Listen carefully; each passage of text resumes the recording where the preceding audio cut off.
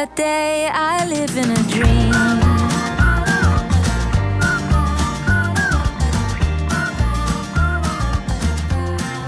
I live in a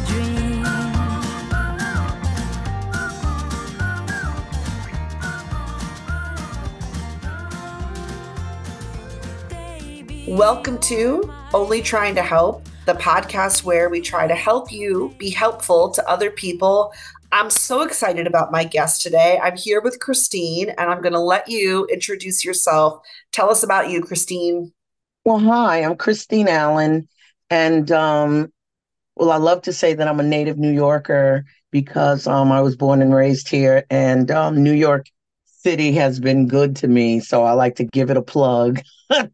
And I'm a retiree from New York City Service, worked for the city, gave my blood, sweat, and tears for 38 years, and then it was time.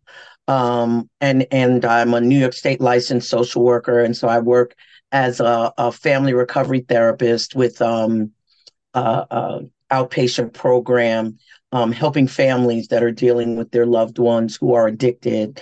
I'm also a self-published author. I wrote a book about 12 years ago, and then I revised it about 3 years ago, called Stepping Out of It All, A Guide to Recovery from Everything. And I wrote this book because I am a person in recovery, and what it has helped me do is to recover in areas beyond addiction or drug addiction. It's helped me to recover personally, to guide my personal development. It's helped me with parenting. It's helped me with everything because it gave me a framework. And so I wrote this book because I wanted to share that framework outside of the realm of addiction, but just as people needing to recover from some of the stuff in their lives, like bad relationships or divorce or a low self-esteem or low self-worth or, any of the things, negative self-image or body dysmorphia or whatever it is, you can recover from it. And as I found that to be the game changer in my life, I wrote the book so that I could help other people to change the game for themselves. I'm a mother of one and a grandmother of one, and I'm divorced, and I've learned to be grateful and happy for all of it. For every single thing that has happened. In my younger years, I used to say, "Oh God, why has this happened to me?" But I realized that every single thing that has happened in my life is now a part of the fabric of who I am today. So I wouldn't change a thing because I'm pretty good with who I am. Yeah. Yeah. Yeah. I uh I I'm listening to you talk about what sounds like multiple careers that you've had and lots of life experience and motherhood and all the things.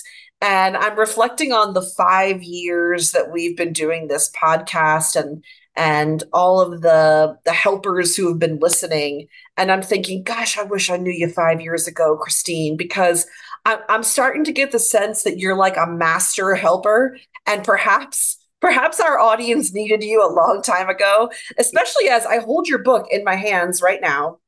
And I just love the title, Stepping Out of It All, A Guide to Recovery from Everything. And that word everything is hitting me because on this show, yeah, okay, we theme our episodes. We might do one about like helping somebody through divorce. And then another one is helping somebody through recovery from addiction. And then another one is helping someone who has a health problem. But I love that what you've done is you have found the similarities, the commonalities in all of these things. And you've said, like, here's a way to get ourselves through just about anything. Mhm, mhm. Absolutely. If I could, I have a quick piece I'd like to read Yeah. from the book. Um, I am a survivor.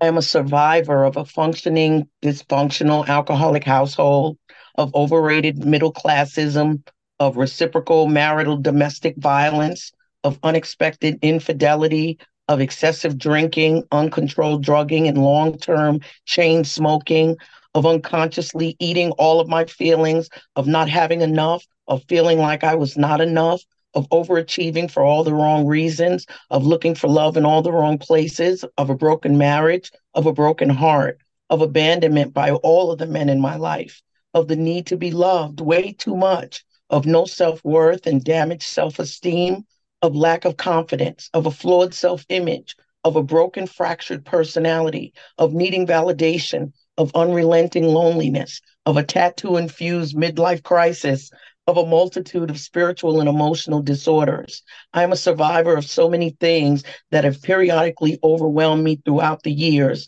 some that have troubled me for all of my life. But the point is, I am a survivor. I am a survivor recovering from decades of living uncomfortably with myself. I've always been uncomfortable being in my own skin while trying to be comfortable with everyone else.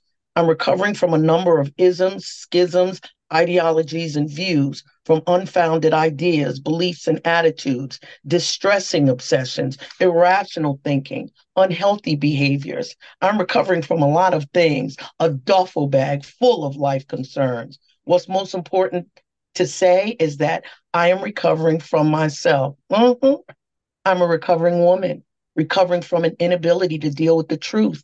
I'm recovering from fantasy, from grandiosity, from failures, from fear of failure, from self centered fear, from low self worth, from people pleasing to prove my worth, from lying to myself and lying to others, from illusion and delusion, from an inability to confront, from running away, from not standing up, from moving too fast, from moving too slow, from just being stuck with no idea how to move and nowhere to go. Recovering from myriad emotions, from feelings, hurt feelings, from unresolved anger and long term resentments, from ongoing frustrations, from disheartening disillusionment. I'm recovering from love, from not getting enough and not getting what I need, from giving too much, from heartache and heartbreak, from pain, emotional, physical, mental, spiritual, from self indulgent, based in pain, from too much of a bunch of stuff used to mask the pain, from self neglect, from negative self perception, from skewed perceptions of others, from very distorted thinking, from being trapped inside my own thinking, stuck inside my own mind, confined by my own self imposed prison, struggling and grappling to get myself out, unfree. I am recovering from all of that. I'm learning how to navigate and survive my emotions, and am working to change outdated approaches that I've used to manage life as it presents. So, my mission and purpose is to share with others how they can use the concept of recovery to get better. My goal is to support others in their personal process of getting comfortable with themselves, to become more comfortable with others, and ultimately to be more comfortable dealing with life. I want to share the viable, valuable truths that I discovered, the greatest of which is it is possible to recover. It is possible to recover from anything, from everything. Ooh. Oh my goodness. Well, I can guarantee you I'll be reading that again later when we're done recording. But thank you for sharing that. I think the question I have to ask you is what does it do for you to be able to put that out there for others to consume? Well, so initially, when I wrote this book, I wrote it under a pseudonym because I was working for the government. And I said, if they find out that 20 years ago I had a drug problem because I was in my 20s and my 30s, they'll put me out immediately. So I wrote it under a pseudonym because there was still some shame attached with what had happened. And as I've grown in my recovery, I realized that I can't let my shame stop me from sharing my experience, strength, and hope because it helped me when other people shared theirs. When they got vulnerable and they told their truth, it gave me permission to tell my truth. And so I realized just in the recovery experience, but also in the work that I do with families that are dealing with addiction, that I have a responsibility I have an obligation to tell the truth. So what it does for me is, you said that I'm a helper. I try to look for opportunities to help, whether it is through personal development or professional, help when people are trying to move in their careers, et cetera, et cetera. I've been all of that in my life, work with the government, whether it was social services or teaching school, or working with seniors or, working with HIV/AIDS in New York City, or, like all of the work has been designed to help. And I didn't realize until, in reflecting, that I'm like, well, look at God, how He has had me on a path, and I was just stumbling through my life, just kind of staying alive, and then staying alive and staying clean. And I realized that He was positioning me to help some more Mhm. in different Mhm. ways. So it helps me to know that even if I don't know what my specific purpose is, I know that part of it is to help others. Yeah. So, Yeah. In so many ways, you embody a lot of what we talk about on the show because um, people tune in because they think of themselves as like, I'm a helpful person and I want to help other people and I want to do it really well. Great. We're glad you're here, helpers. But a lot of them tune in because they know deep down they're struggling with like, how do I say the right things? How do I do the right things? I don't want to be overbearing. I don't know how to be there for my loved ones. And what we consistently say over and over and over again is you cannot make your loved ones do anything they don't want to do. You cannot force them to change their lives. You cannot make their anxiety go away. You cannot make their depression go away. You cannot make their addiction go away. And if you really want to help people, you might have to look inward and change yourself. And what you read to us, Christine, is just like the epitome of everything we've been talking about, which is if you want to help other people, start with you. yes, absolutely. One of the things that I was fearful about, but I am no longer, is that people would judge me because I had gotten involved with drugs, right? But look, I'm 17, and they're doing what they're doing, and I want to be a part of the crowd, so I do what they do. And I have no idea, about addiction or any of that. And and life keeps happening, and it keeps progressing, and the times change, and we're going from this drug to that club, and then I'm caught up and I don't know how to get out of that. And the shame and the guilt and the remorse that I felt for years after I'd stopped using, it kept me quiet. Not amongst the community, the recovery community, but with everyone else. I kept it quiet because I didn't want to tell. And then um, when Whitney Houston died, I felt guilty because I hadn't finished writing my book. And I felt like if I had written this may have given her permission, to say, I'm not alone. I don't have to be shameful, and I could seek help. Right. And, that might sound grandiose, that my little book could help Whitney, but I've seen, stranger things happen. And then as people started coming out and speaking about their truth, especially during this opioid crisis, I felt like, like I started out saying I'm a woman in recovery, and I would have never said that because of the shame. But what I'm focused on now is the grace and the victory that I've experienced by finding something to get out of that dark place. And I feel like, anybody that's in the dark place, I need to be able to say, hey, you could get out of there. And if you want some help, I'm here. There's people like me that are here, but I'm not ashamed to say I'm a recovering addict. It's okay. And if you judge that, that's okay. But I'm a survivor, so I don't know. Life keeps happening and you get older and a little more mature and you stop caring about what other people think about who you are and how you are. And you just learn to, people say, I want to be authentic. Well, you can't be authentic until you figure out who you are. And so it takes some work figuring out who you are. But once you do, the level of freedom of being able to speak out about who you are or what you think or what you want to do or how you can help other people to do what they want to do, it just becomes easier. Yeah. So Yeah. Christine, I think you've done a huge service of reducing that shame and stigma by finding those commonalities among many different kinds of addictions and the many kinds of things that people may need to recover from.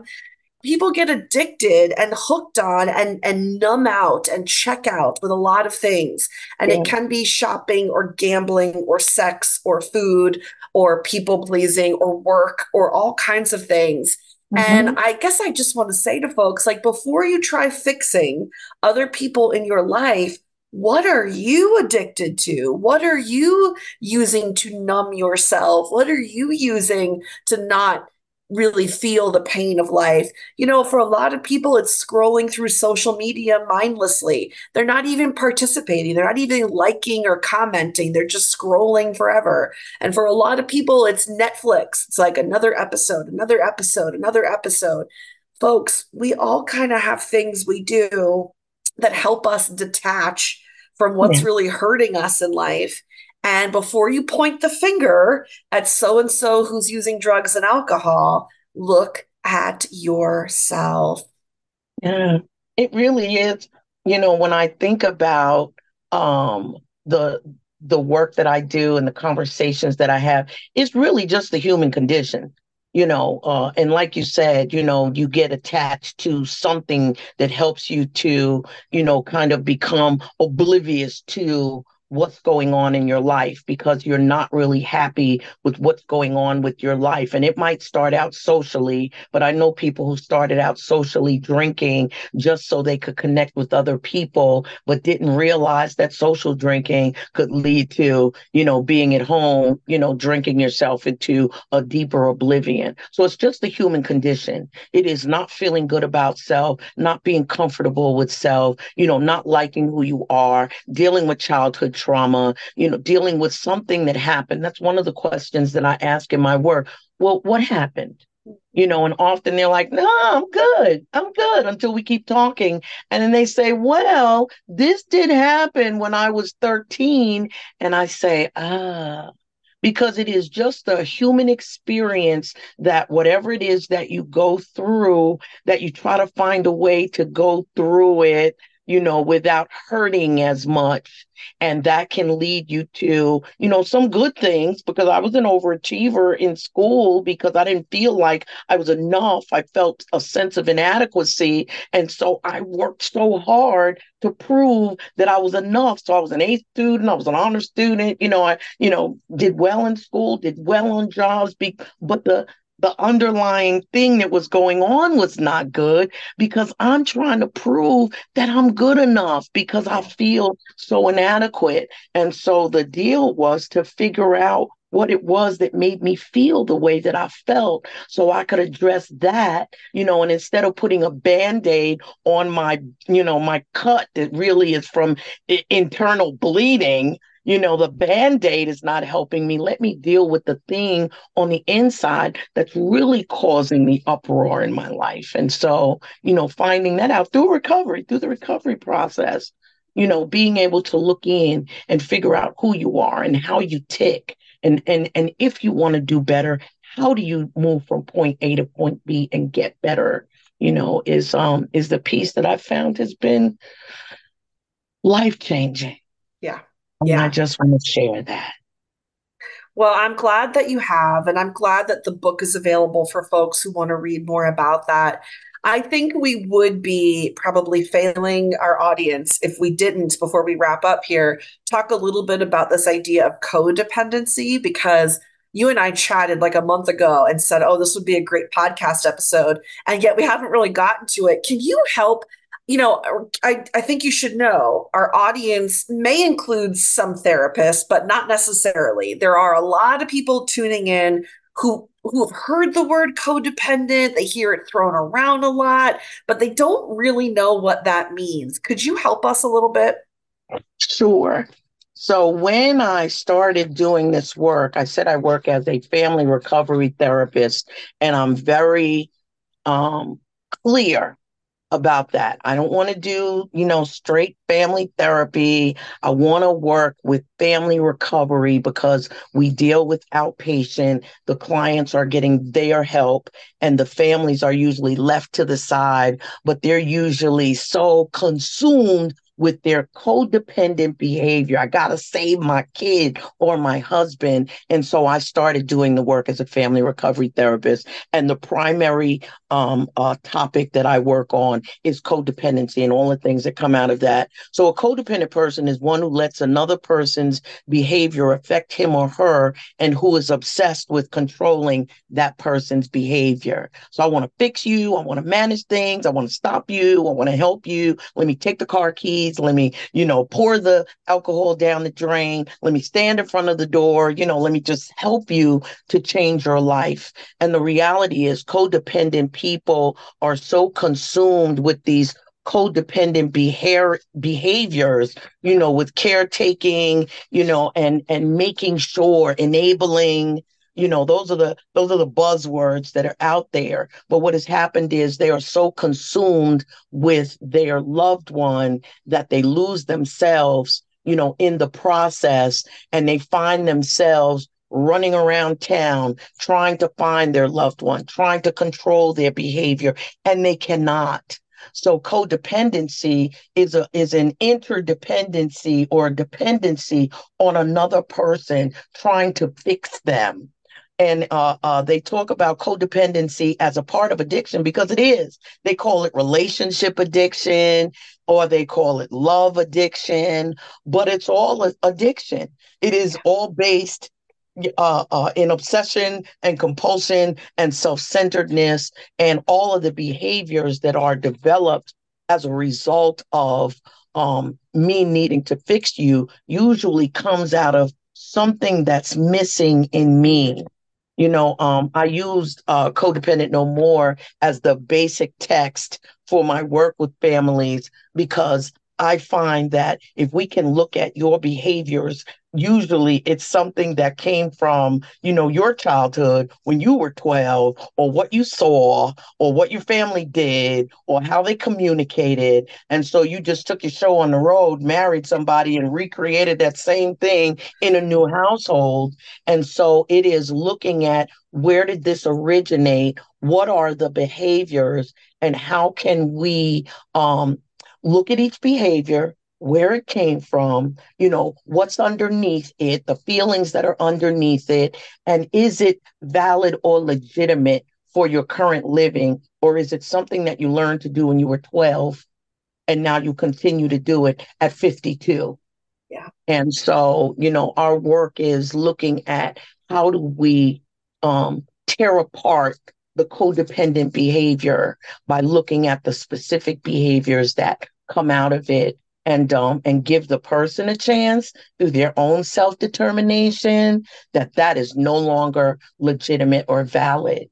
And, Mhm. and what has happened is people are learning how to communicate differently, how to deal in their relationships and their family dynamics differently, how to create boundaries, and boundaries are not, I'm going to create a fence around you. Boundaries are, I'm going to create a fence around me so that I can protect me, really from me, but for the purpose of the audience from you.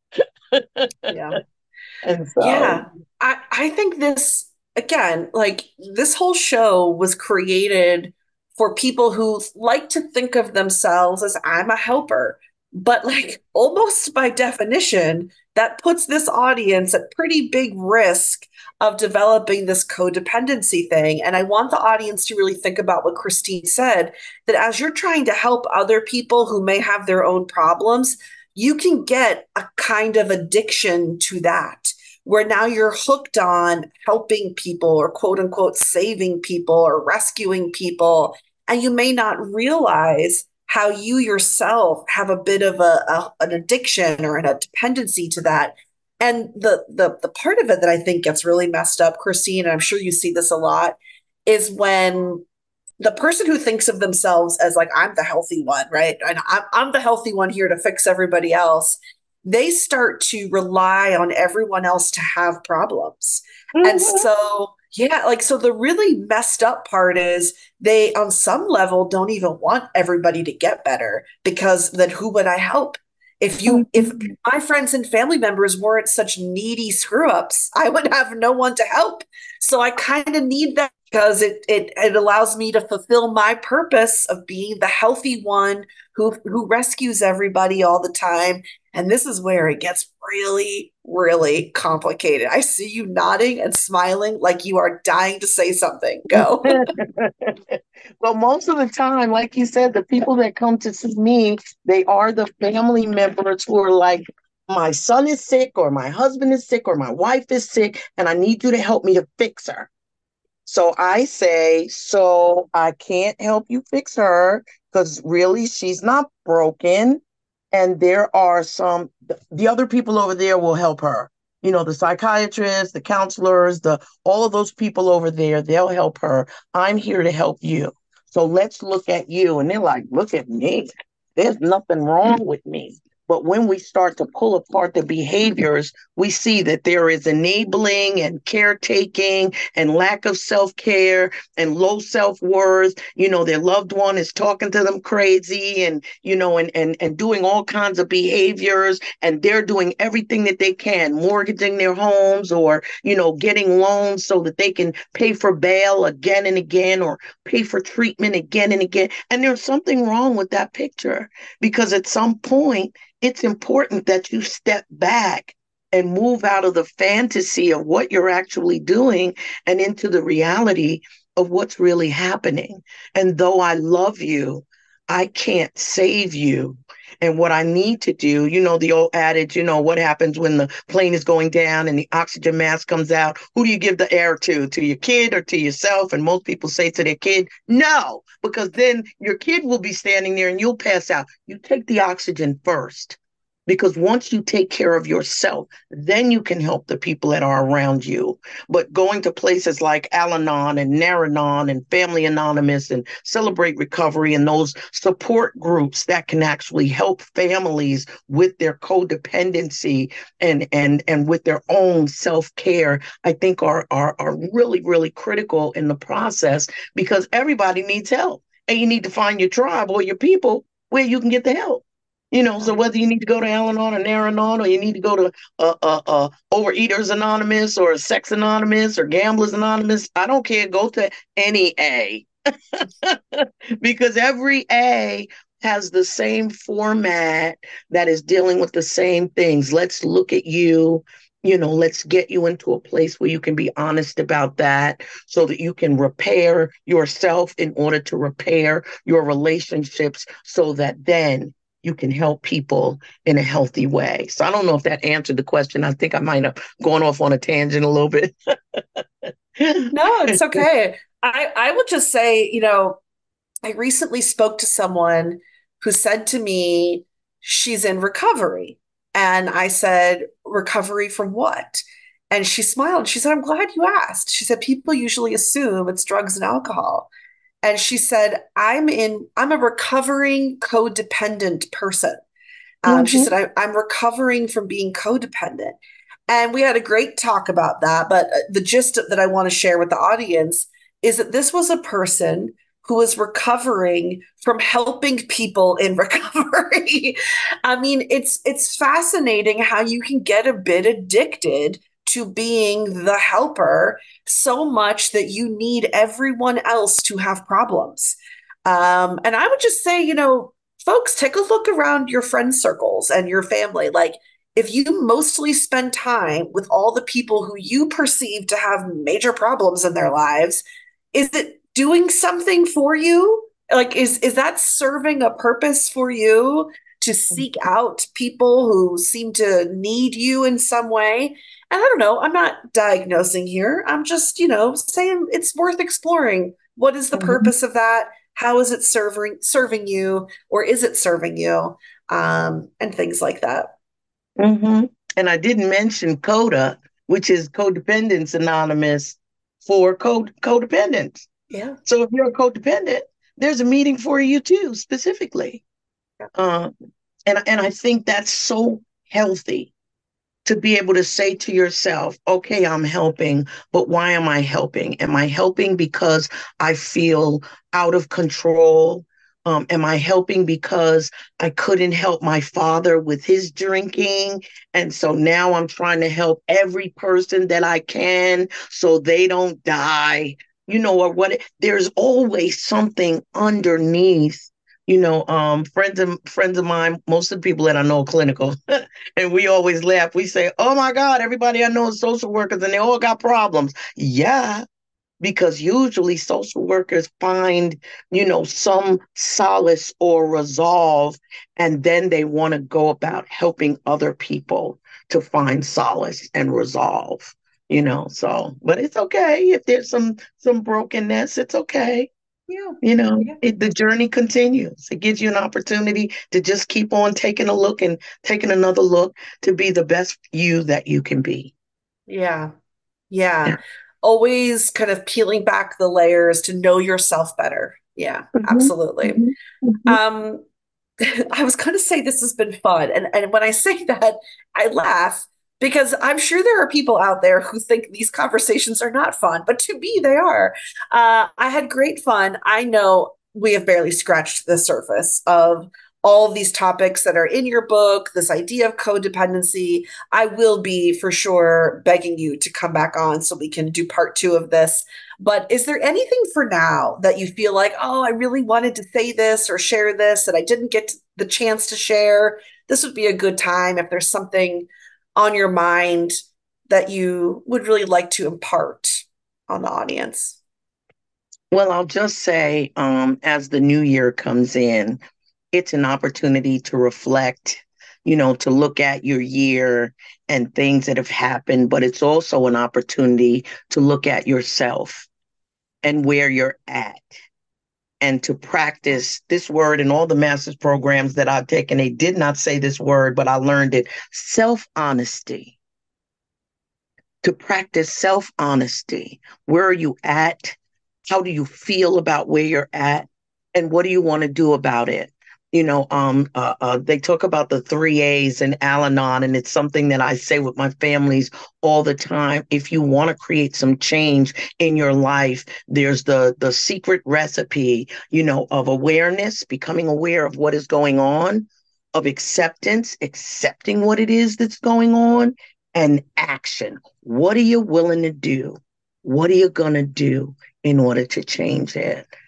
So as the new year comes in, just take a look at where you are, and maybe include that in some of your resolutions or goal setting, that if you want to do something different, then you got to do something different and just decide what is it that you want to do. As I like to say, what do you want to be when you grow up, young lady? I say that to myself.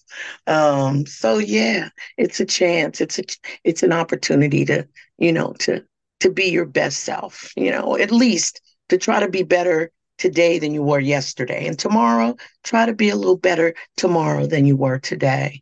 You know. So thank you so much. It's been an honor, and it's really been a pleasure. I could talk all day long, about helping and about recovery and about codependency and about addiction. So it would be a pleasure to come back and talk some more. Thanks so much for having me. Thank you. And we will definitely have you back on.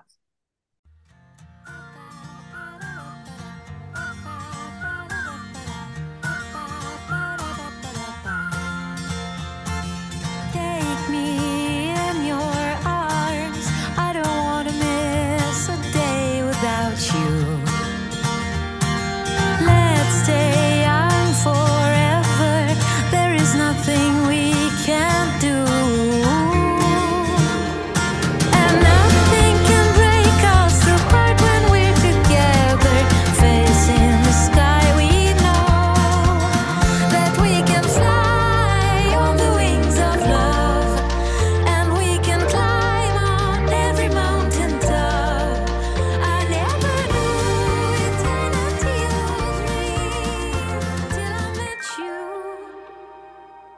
that day I live in a dream.